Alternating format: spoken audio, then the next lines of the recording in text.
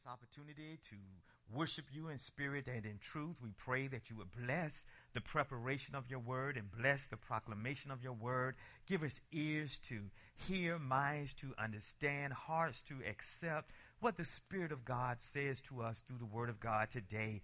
In the wonderful name of Jesus, we pray. Amen.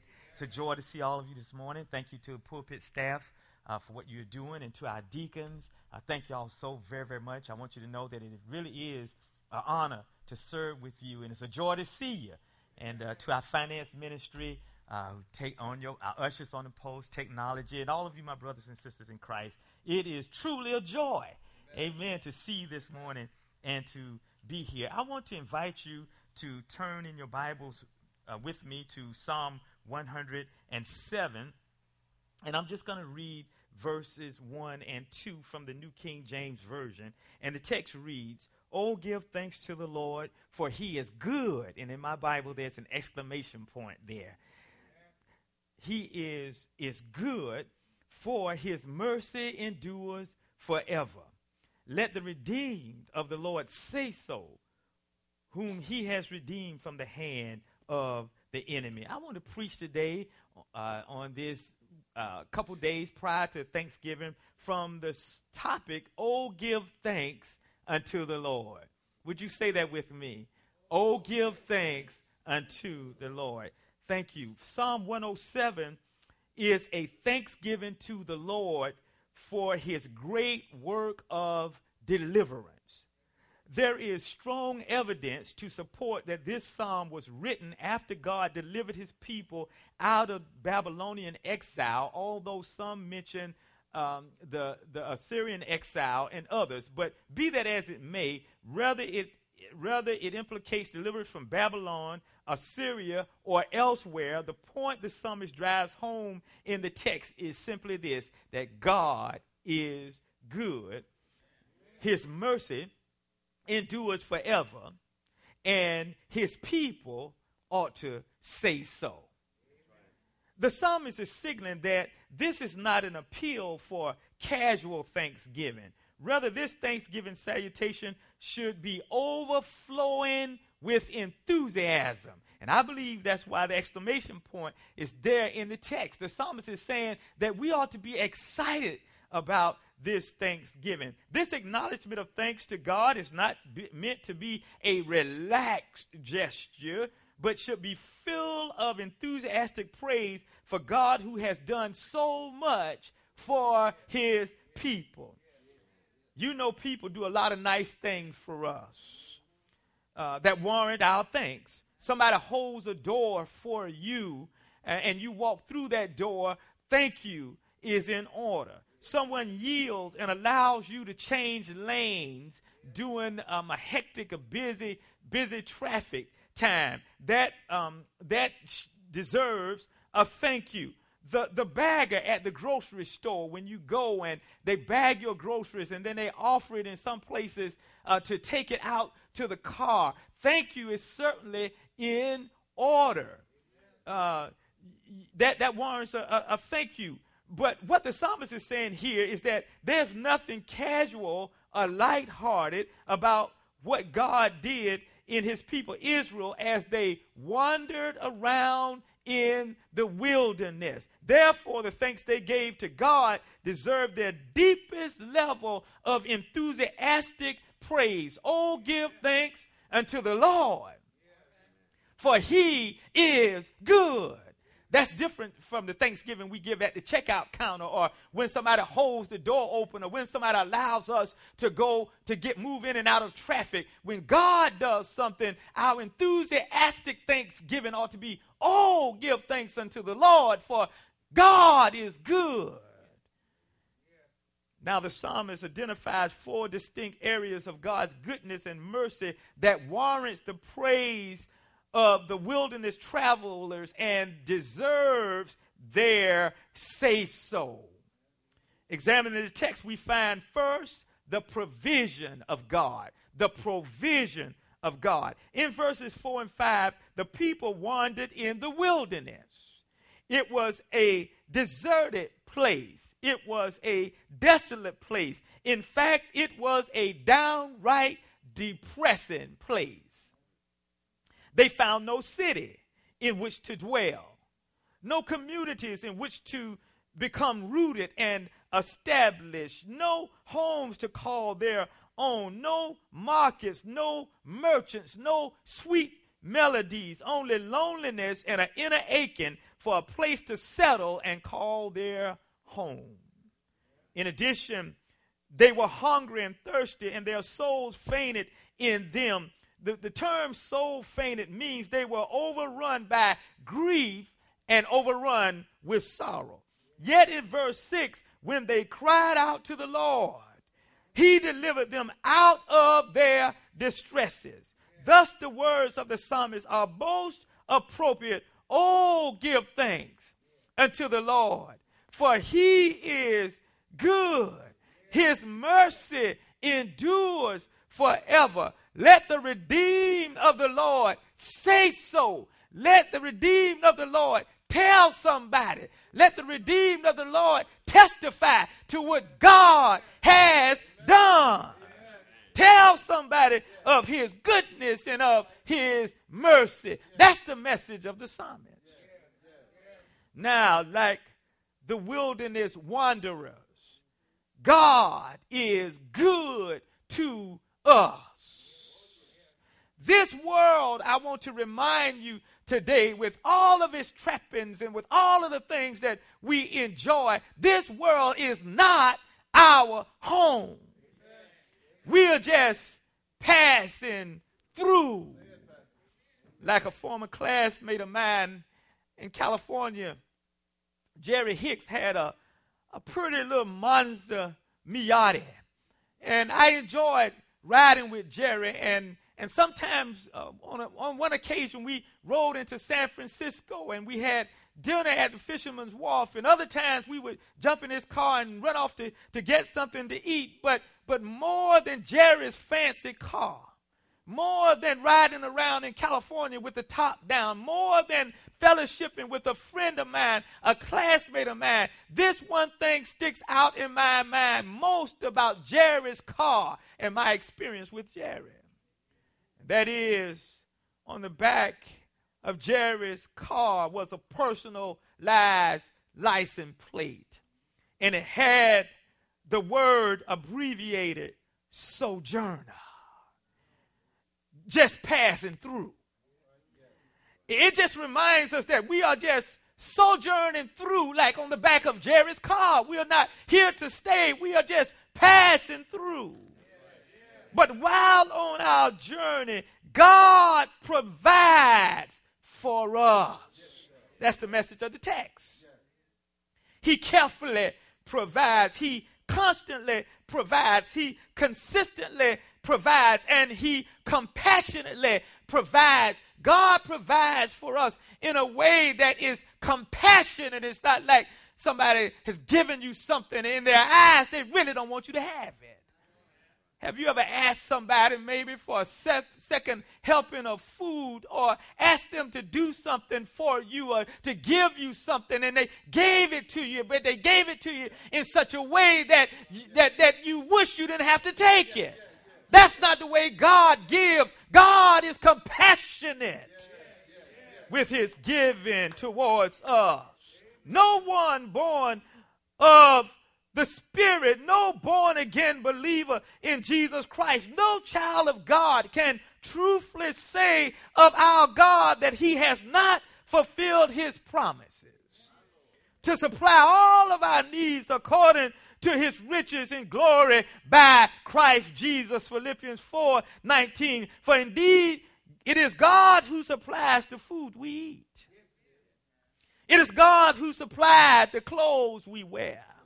It is God who supplies the shelter in which we dwell. And out of his goodness, God gives us our families, our friends. It is out of his goodness God supplied our place of worship. Even the Good Hope Church, God supplied it over 100 years ago, knowing that you and I would need a place like Good Hope in order to worship the Father in spirit and in truth. God supplied a place where we can come and sing and shout and hear the word and praise his holy holy name to fellowship with like-minded believers in Jesus Christ.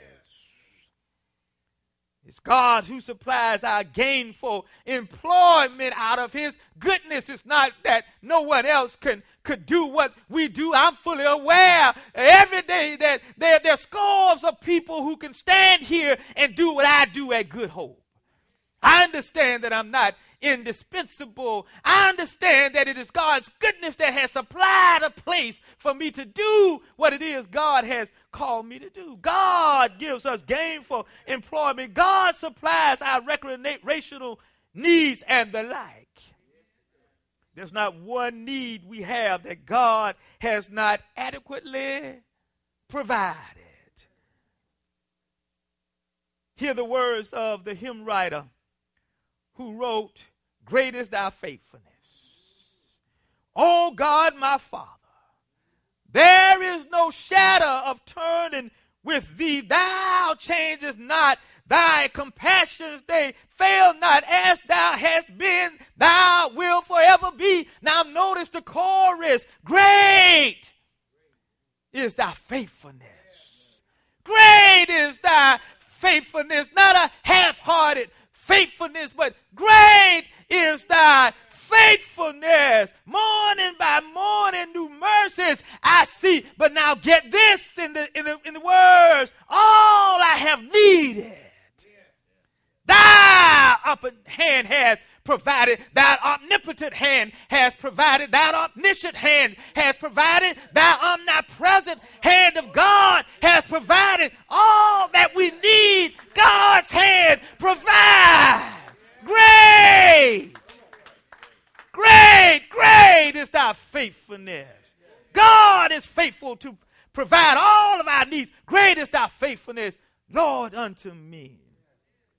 The voice of the psalmist reverberates down through the corridors of time, encouraging the people of God and everywhere, in every place to, give thanks unto the Lord, for he is good. His mercy, we don't deserve it. His mercy endures forever. And then the psalmist says, let the redeemed of the Lord say so. Tell somebody that God is providing. Tell somebody that God is Jehovah Jireh, my provider. Tell somebody that it is God, not your own strength, that has provided for you. Second, we see the pardon of God.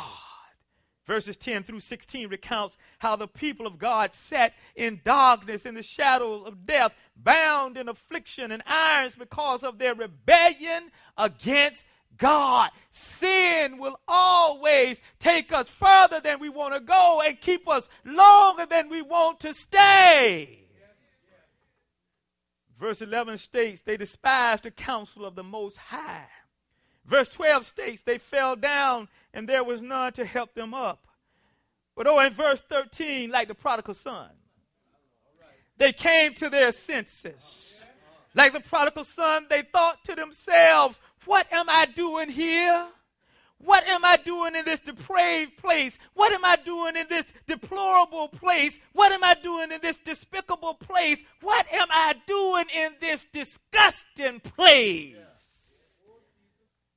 And verse 13 says, they cried out to the Lord in their trouble. Now notice they brought the trouble on themselves. This was not a trial that God allowed them to go through in order to strengthen them. This was trouble that they brought on themselves by disobeying God. They brought the trouble on themselves, the text reveals, but they cried out to the Lord. They were at fault for the trouble in their lives, at fault for the hardships they were facing, but they cried out to the Lord. They did not try to pass the blame. They did not try to duck the bullet. They did not try to dodge the ball, but they cried out to the Lord in their trouble. And verse 13 declares, and he, meaning God, saved them out of their distresses. God provided freedom from those held in captivity by sin. He brought them out of darkness into the marvelous light. He took the muzzle off their mouths so that they could sing Zion songs again. He took the chains off their wrists so that they could clap and raise holy hands again. He took the shackles off their feet so that they could dance like David danced once more and again. Therefore, the psalmist admonished the people to all give thanks unto the Lord. For he is good, his mercy endures forever. Let the redeemed of the Lord say so. Tell somebody that I messed up, but God has redeemed me. Tell somebody that I dropped the ball, but God has redeemed me. Tell somebody that I have not always done it right, but I cried to God, and God redeemed me. Sometimes people of God wander away from God. I believe Roby Robinson and John Rife captures the proclivity of the human heart to wander away from God in the last stanza of an old hymn of the church entitled, Come Thy Fount. Listen carefully to the words of the fourth stanza. Oh, to grace, how great a debtor I am constrained to be. Let thy grace, Lord, like a fetter, bind my wandering heart to thee. Now get this, the writer says, prone to wonder. Lord, I feel it, prone to leave the God I love. Here's my heart. Lord, take and seal it for thy courts above. Oh, give thanks unto the Lord, for he is good. Oh, give thanks unto the Lord, his mercy endures forever, for he has given us a remedy for our sins.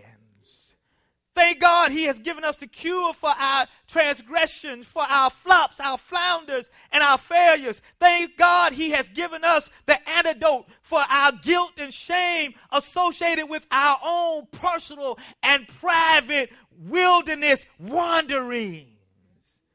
Oh, give thanks unto the Lord, for surely he has borne our griefs and carried our sorrows. He was wounded for our transgressions. He was bruised for our iniquities. The chastisement for our peace was upon him, and by his stripes we are healed.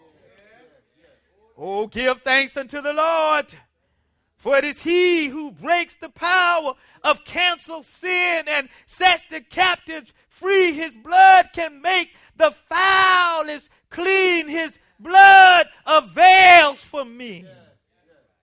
Oh, thank God for Jesus.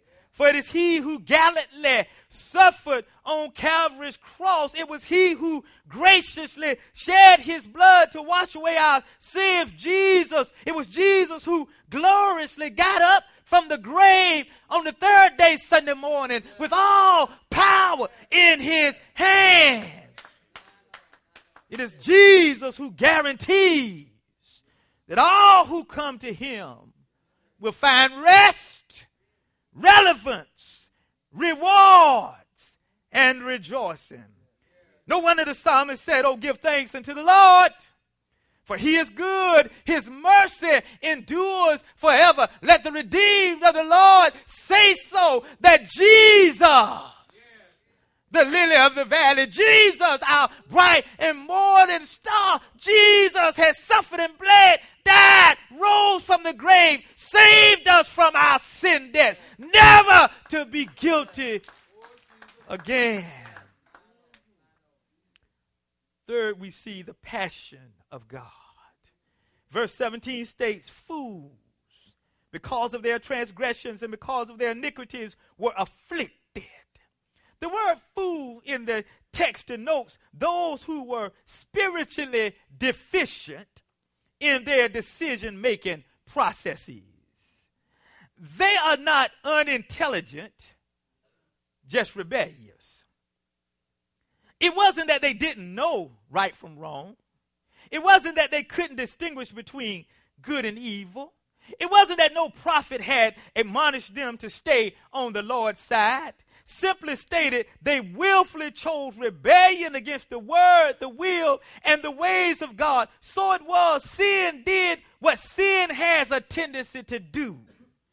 Sin took its eventual toll upon the physical health of the people. So much so until food had no appeal and they drew near to the gate of death. So saith verse 18. Now we know from Scripture that all sickness is not related to personal sin. We know that. Such was the case of the man born blind in John chapter 9. The disciples asked Jesus in verse 2, who sinned, this man or his parents, that he was born blind? In other words, the disciples were asking, who messed up, this man or his parents, that he was born blind? But notice what Jesus says in verse 3, neither this man nor his parents sinned, but that the word of God should be revealed in him. But in today's text, the psalmist points his readers to a direct connection between the sins of God's people and their physical ailments. They were sick because of sin. But thank God for verse 19.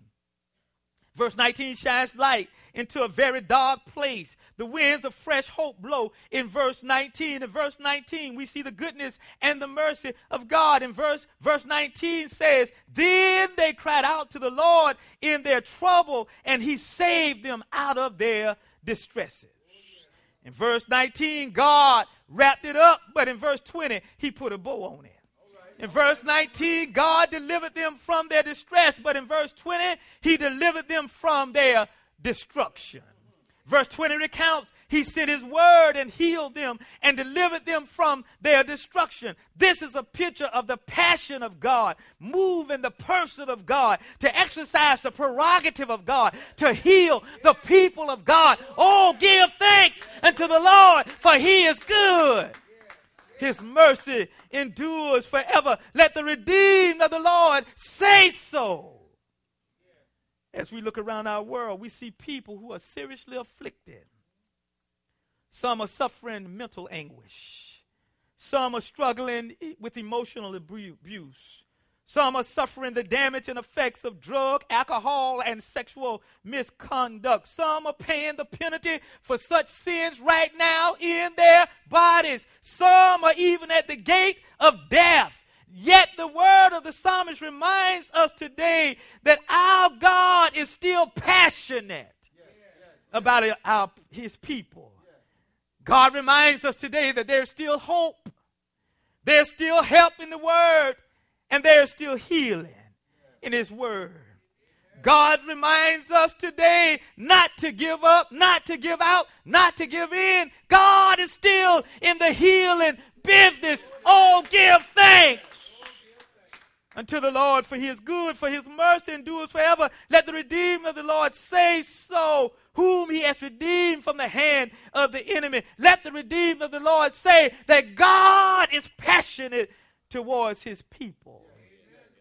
That even when sin makes us sick, God can heal our bodies. Fourth and finally, we see the protection of God. Verses 23 through 32 tells the story of mariners or sailors tossed to and fro on a tumultuous sea. Dark clouds have risen, strong winds are blowing, boisterous waves battering, beating, and bruising the tiny vessel. But wait a minute. There's still hope. There's hope on the horizon. For the Bible says, then they cried out to the Lord in their trouble, and he brings them out of their distresses. He calms the storm so that its waves are still. Then they are glad. They are quiet. So he guides them to their haven. So says verses 28 through 30. Life is dangerous. We don't know from one moment to the next what will happen in our lives. We go to bed at night. We lock our doors. We set our alarms. But we never know We get up in the morning. We get ourselves dressed. We head out of the door. We get into our cars. We buckle our safety belts just as the experts tell us to. But the truth of the matter is we never know. We send our children and our grandchildren to school. We teach them to obey the rules, to mind their own business, to stay away from drama. But we never know. Even in the church, even in God's church where there have been multiple shootings, even in the church we try to be kind and loving towards all who enter the doors of the sanctuary. We try not to judge and give everyone a fair chance. We do our safety training and have our safety briefings, and we have our safety ministry in place, but we never know. But there's one thing we do know. One thing we can be sure of. That is, God is our protection. Nothing gets by him. Nothing takes him by surprise. And whatever God says, that will go. So let us follow the wise admonition of the psalmist who said, "Oh, give thanks unto the Lord, for he is good. For his mercy endures forever. Let the redeemed of the Lord say so." God will protect us. Let the redeemed of the Lord say, come what may, God will take care of you. Let the redeemed of the Lord say, God is my protection each and every moment of the day. Father, we thank you so much.